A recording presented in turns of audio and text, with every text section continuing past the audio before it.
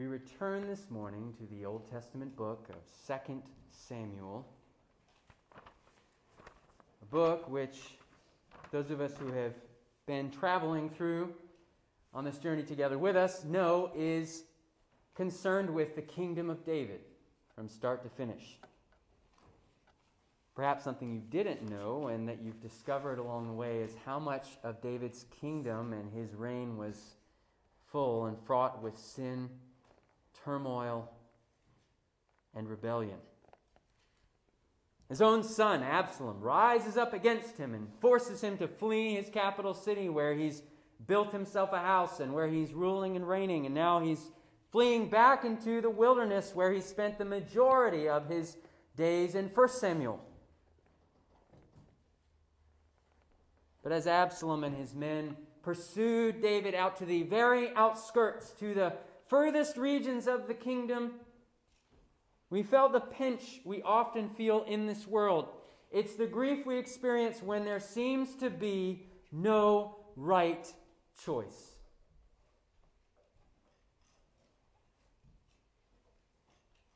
David wants to show mercy, but every time he gives Absalom a little bit more, Absalom uses that only to pursue after his father. Giving a little bit more ground, a little bit more mercy, Absalom just takes hold of it and uses it to rebel even more against his father. And yet, obviously, a father putting his own son to death is not going to be an option for David either. He wants to show mercy.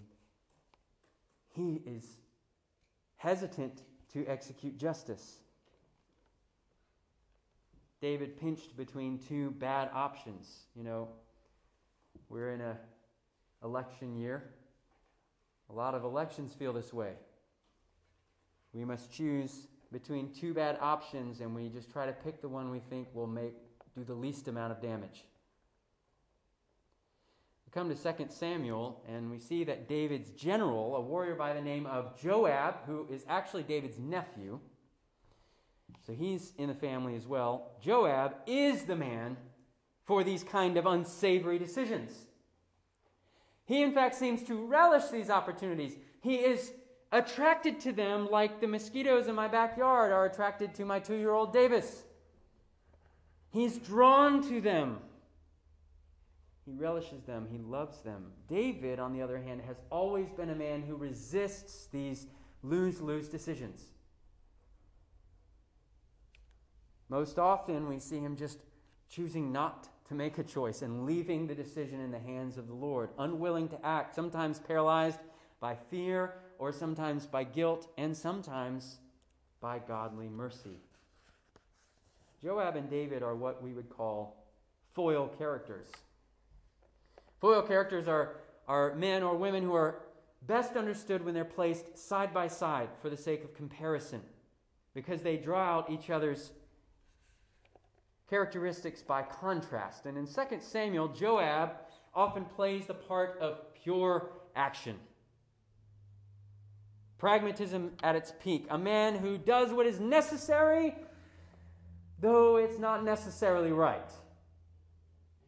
Compassion, mercy, forgiveness. These are not words in Joab's vocabulary. And in contrast to Joab, David plays the role in 2 Samuel of pure heart. Idealism at its peak. A man who wants to do what is right, whose decisions are guided by compassion and mercy and forgiveness, but whose own mercy often seems to prevent him from doing what is necessary. We saw this clash between Joab and David come to a climax in the death, or rather the execution, of David's own son, Absalom. When given the choice between mercy and justice, which are we supposed to choose? Must we choose? Ultimately, as we read this morning's story in 2 Samuel 19, we are presented with the divine dilemma when God considers us fallen sinners. What must he choose? His mercy or his justice? Or must he choose? If you found 2 Samuel 19, why don't we stand together as we give our souls to listening and trusting in God's word. 2 Samuel 19, beginning in verse 1. It was told Joab, "Behold, the king is weeping and mourning for Absalom." So the victory that day was turned into mourning for all the people, for the people heard that day, "The king is grieving for his son." And the people stole into the city that day as people steal in who are ashamed when they flee in battle. The king covered his face, and the king cried with a loud voice, "Oh, my son Absalom! Oh, Absalom, my son, my son!"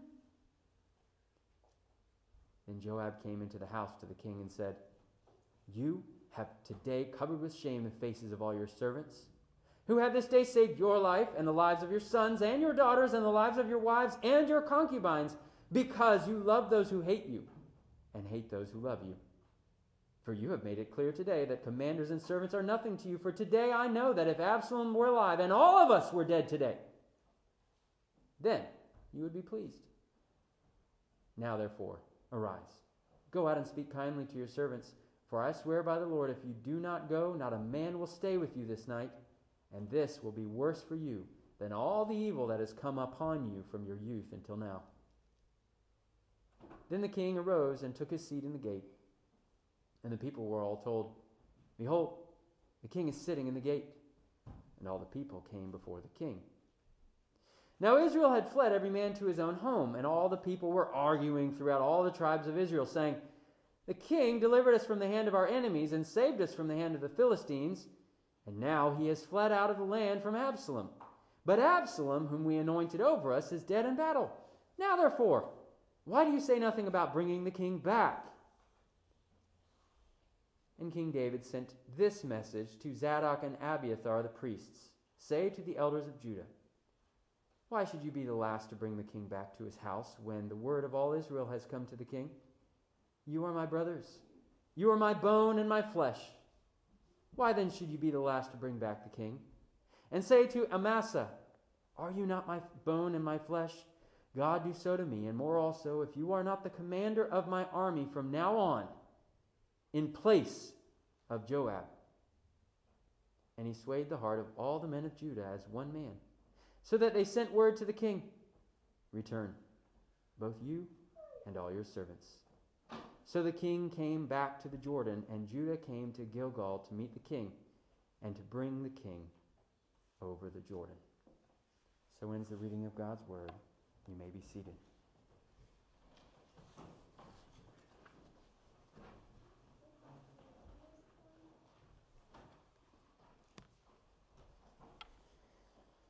So last week, reports of Absalom's death made their way to David, who was not on the battlefield but had stayed behind at a nearby city. Reports making their way by the fleet-footed Ahimaaz and the Cushite servant to David that Absalom, his son, was among the slain in battle. This morning's story, a report makes its way from the city back into the battlefield. And Joab receives this news in verse 1. "Behold, the king is weeping and mourning for Absalom." So the victory that day was turned into mourning for all the people, for the people heard that day, "The king is grieving for his son." And the people stole into the city that day as people steal in who are ashamed when they flee in battle. And the king covered his face, and he cried with a loud voice, "Oh, Absalom, my son! Oh, Absalom, my son, my son."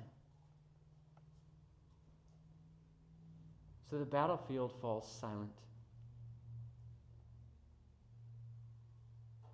And the men can hear a distant cry begin to echo through the forest.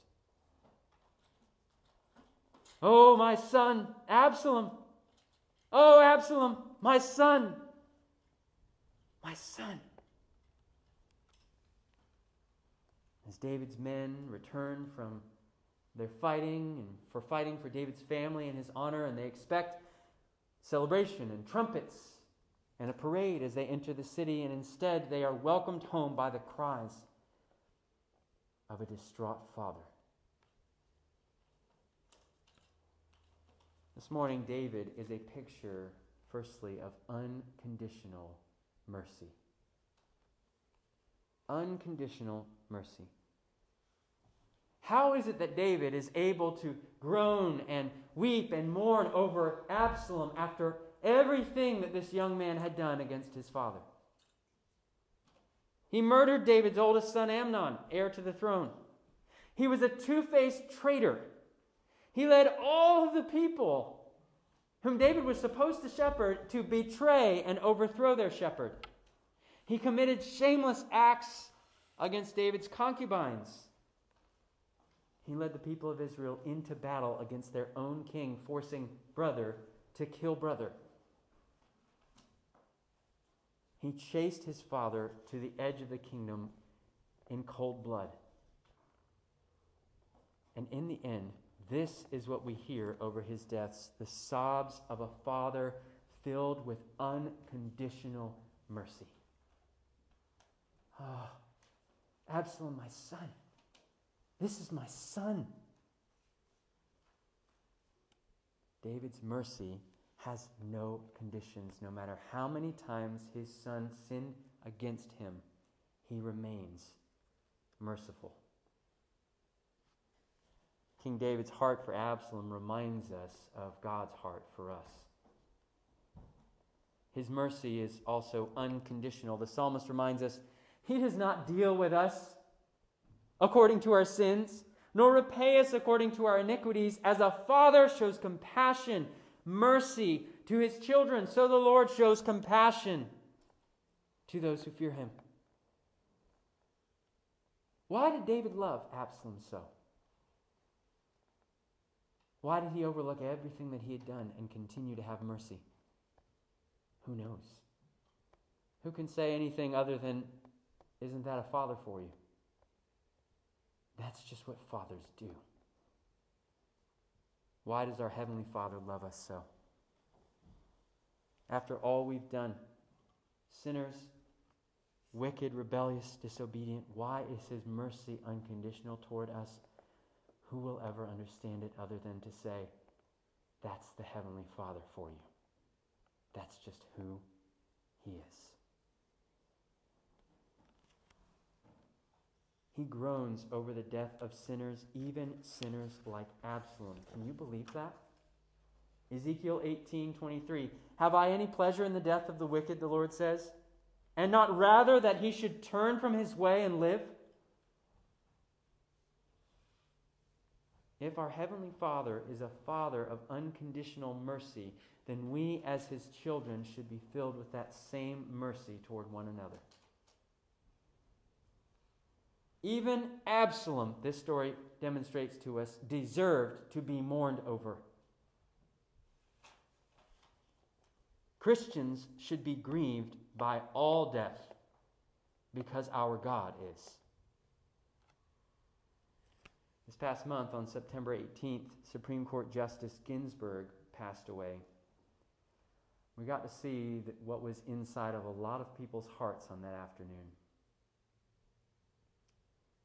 I wonder what happened in your heart the moment you heard the news. I can't tell you how shameful it was to see some professed Christians dancing over her grave and she wasn't even buried in it yet. Brothers and sisters, God's heart is moved by unconditional mercy. So should ours. There's a place for justice. We're going to talk about it in just a moment. We can rejoice certainly in the righteousness of God whenever it does triumph over evil, but to rejoice in death is never right for the Christian. Never. That is, except the death of Jesus Christ. And even there, when we come to the cross, we don't glory in death. We glory in death defeated. We don't glory in a tomb. We glory in an empty tomb. It's death undone that makes us rejoice. It's groaning turned into rejoicing that makes us sing. It's suffering ended, sin abolished, mourning finished. That's what we long for. That's what's promised. That's what makes the gospel good news. Not that Jesus died, but that Jesus died and has been raised.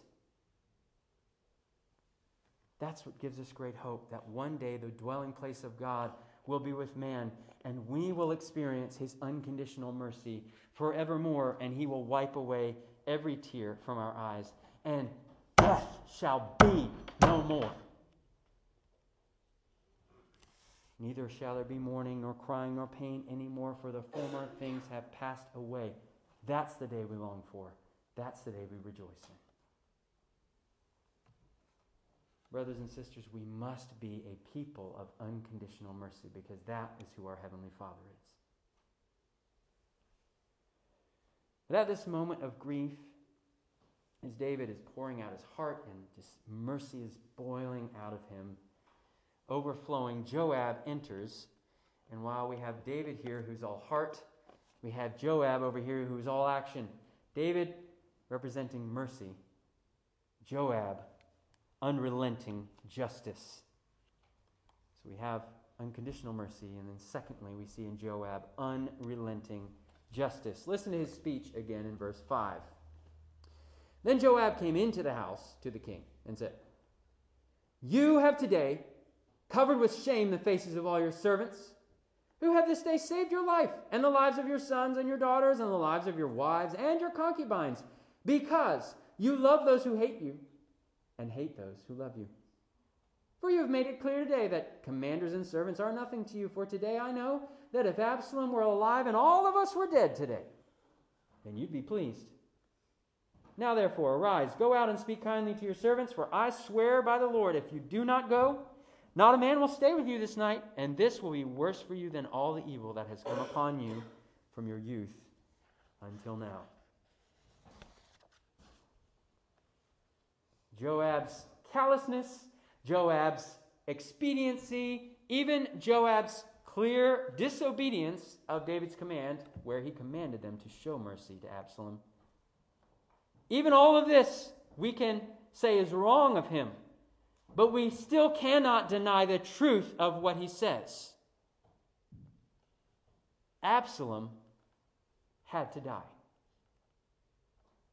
As much as David didn't want it, as much as he cried for mercy, it was either Absalom or David's family. It was either justice or mercy. It was either Absalom, his enemy, or his friends. It was either this rebel or his house. It was either Absalom or the entire kingdom. David was going to have to choose. He could not have both. Joab is the agent of ruthless, unrelenting justice, the avenger who carries out God's wrath on the wrongdoer, as Paul will say in Romans. David wants to show mercy, but he must also uphold justice. And Joab is saying, well, you can have one or the other, but you can't have both. A kingdom is not going to stand if evil goes unpunished within its borders. That's what got David into trouble all the way back in chapter 13, when Amnon sinned against his sister. David did nothing. If this is true for David, how much more is this true for the Lord? As much as he may want to forgive all of our sins, as much as his heart may long to show unconditional mercy toward reckless, rebellious sinners like Absalom and like you and me, though his heart may long for it with all of the divine being of God, he also has to uphold his righteousness. He has to be perfectly just. When he says to Adam and Eve, "The day you eat of the fruit of the tree, you shall surely die," if he does not put Adam and Eve to death, God proves to be a liar. And let me tell you, God telling lies would bring about a greater evil than any sin Adam and Eve could ever commit in this universe. So you see, Satan would seem to have found a way to put the nature of God at odds with itself.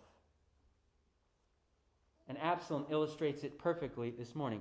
On the one hand, David's nature, out of his mercy, is to want to extend forgiveness and mercy to Absalom no matter what he does, because he loves him dearly. On the other hand, David, if he's going to be a righteous king, has to put to death all rebels against his crown.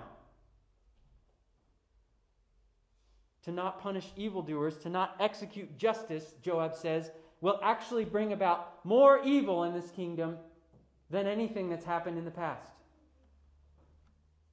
This is what Satan is trying to do. Put God into a catch-22. The Lord wants to have mercy on every last Absalom that has walked the face of this earth, even though we are wicked and sinful, and we're using all of the resources he's given us to fight against him. But he also must be a just king. He cannot deny his own righteousness. He can't allow sin, transgression of his clear laws to go unpunished. So what is the Lord the King to do when his mercy and his justice seem to be placed at odds with one another? Joab and his justice cry out for the blood of Absalom, but David's heart cries out for mercy. What is David to do? What we see begin to unfold in verse 8 is the renewal of David's kingdom. And this new kingdom is founded on unshakable faith. David wants to show mercy. He knows that justice must be served. And the only way forward between mercy and justice is faith, because guess what? David doesn't know the solution. He doesn't know the answer. Justice and mercy must be equally upheld in his kingdom, and he does not know how to do it. His unshakable faith is this: I cannot solve this. God must solve this, and guess what? I trust that God will one day solve this. We see David take 3 steps of unshakable faith as we finish this morning. So we're told that all of Israel is scattered from the battlefield, and the tribes, they begin to argue amongst themselves, as the tribes of Israel tend to do. And they're arguing, well, we overthrew this king, and he was good, but then we were following Absalom. Now he's dead. What are we supposed to do? We can't bring back the guy that we betrayed. So what are we going to do? Who's king now? What is David's first act of faith? Well, first David extends corporate forgiveness, meaning he extends faith to the people as a whole. A free pass to everybody. He's not going to hold any sin against them, even though they rebelled against him as one man. Look at verse 11.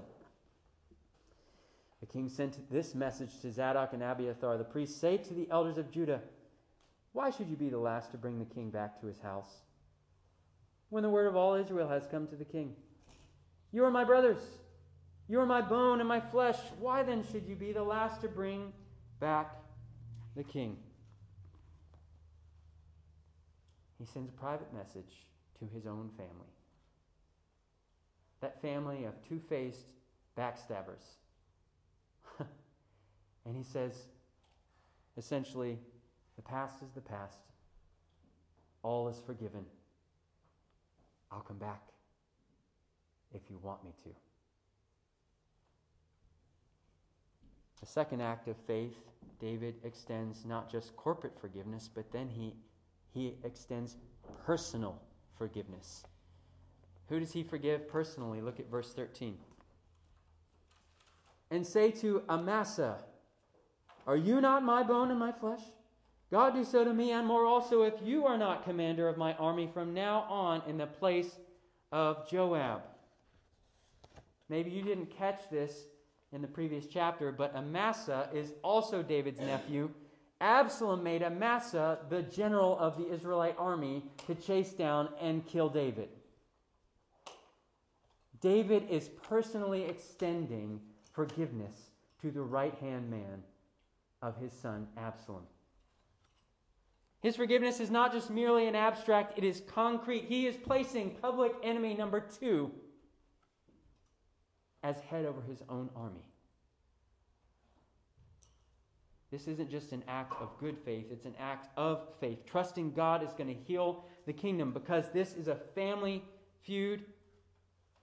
And David says, you know what? My son's dead. I can't extend forgiveness to him. Whoever's next up, that's the man I'm going to forgive. I can tell you one man who's not going to be happy with David's act of personal forgiveness. Can you guess? Joab. Joab, the man of unrelenting justice. No mercy. David is trusting somehow justice and mercy can both reign in his kingdom. He's not sure how, but it's going to happen. God alone knows how. The healing of the kingdom of God may mean very personal sacrifice for you. Jesus is a king who makes his enemies his friends. And that may mean that you have to offer very costly personal forgiveness to someone in your life. Are you prepared for that? Let me tell you who wasn't prepared for that. It's Joab. Are you like him? Are you prepared to forgive the person who has cut you the deepest?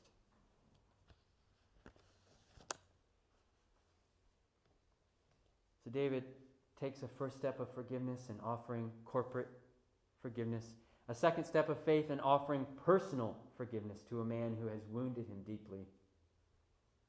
But David's final act of unshakable faith is in verses 14 and 15. David goes down to the river. Look at verse 14 with me. He swayed the heart of all the men of Judah as one man, so that they sent word to the king. Return. Come on back, David. You and all your servants. So the king came back to the Jordan, and Judah came to Gilgal to meet the king and to bring the king over the Jordan. Unlike Absalom, David doesn't force himself on the people. He is a king freely chosen. We hear it in the people. Come on back, David. We're ready. We want you to come back, you and your servants. And we have this beautiful scene where we have King David on one side of the river. And we have all these repentant sinners on the other side of the river. And they come down into the Jordan River together. It's a renewal ceremony. These repentant sinners receiving back the king that they've put to death, that they've betrayed, they've abandoned. And he gives himself back to them as a king of mercy and of justice. He gives himself to them as an act of forgiveness. And we have this sort of vow renewal service between flesh of my flesh, bone of my bone. We're reminded of Samuel's words in 1 Samuel 11, come, let us go down to Gilgal and there renew the kingdom. It's a remarriage ceremony. It's incredible. And yet David heads back to Jerusalem with no clear solution to the problem. He still doesn't know how you balance mercy and justice in his kingdom. How can he be a king of unconditional mercy, but also a king of unrelenting justice? And yet he steps into the waters of the Jordan and passes through with an unshakable faith. Not that he has the solution, but that God does.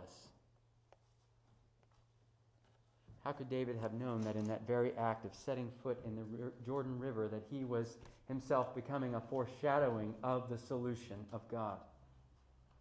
How will God prove himself both unconditionally merciful and unrelentingly just? Well, we see the solution when he sets foot in that same Jordan River.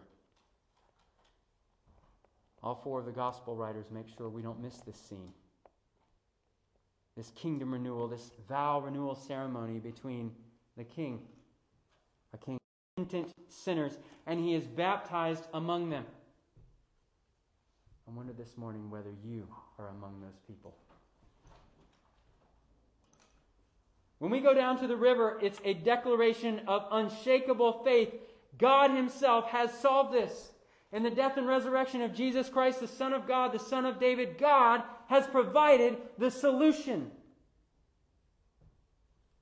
We, by faith, are united with him in a death like his. We trust one day we will be united with him in a resurrection like his. Those who put their unshakable faith in our God go down to the river and meet Jesus there in the waters of baptism. I wonder what you're waiting for. The King of unconditional mercy and unrelenting justice is waiting at the Jordan River to meet you. Will you not go down to him? Will you not say, I know I betrayed you, I know I ran away, but come back. I want you to be my king again. We can be a people of unconditional mercy and unrelenting justice, and it happens by faith. Faith in a God who has proven to be both perfectly merciful and perfectly just. We don't have to listen to the voice in our head that says it's either your friends or your enemies. You can't have both. It's either justice or mercy. You can't have both. It's either eating with sinners or being kings in the kingdom. You can't have both. Jesus shows us that is a false dichotomy. He is holy, unstained by sin, and yet he shares tables with sinners and tax collectors.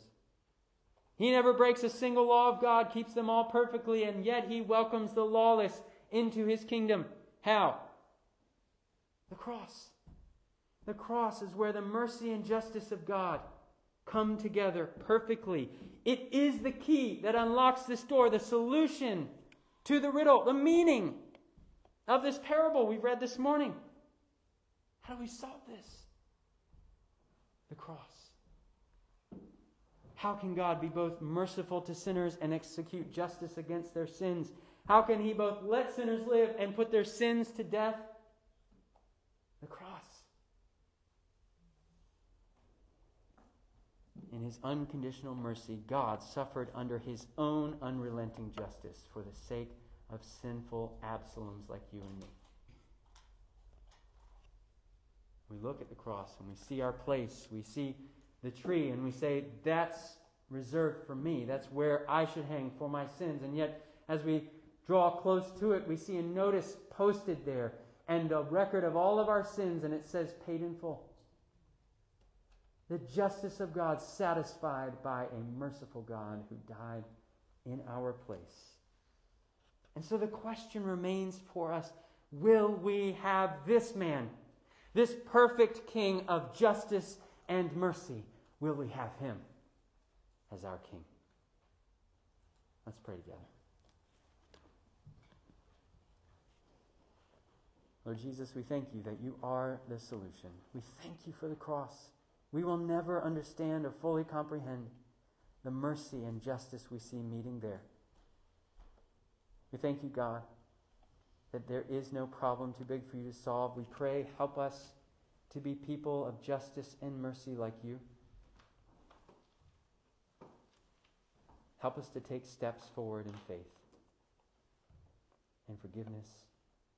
In Jesus' name we pray. Amen.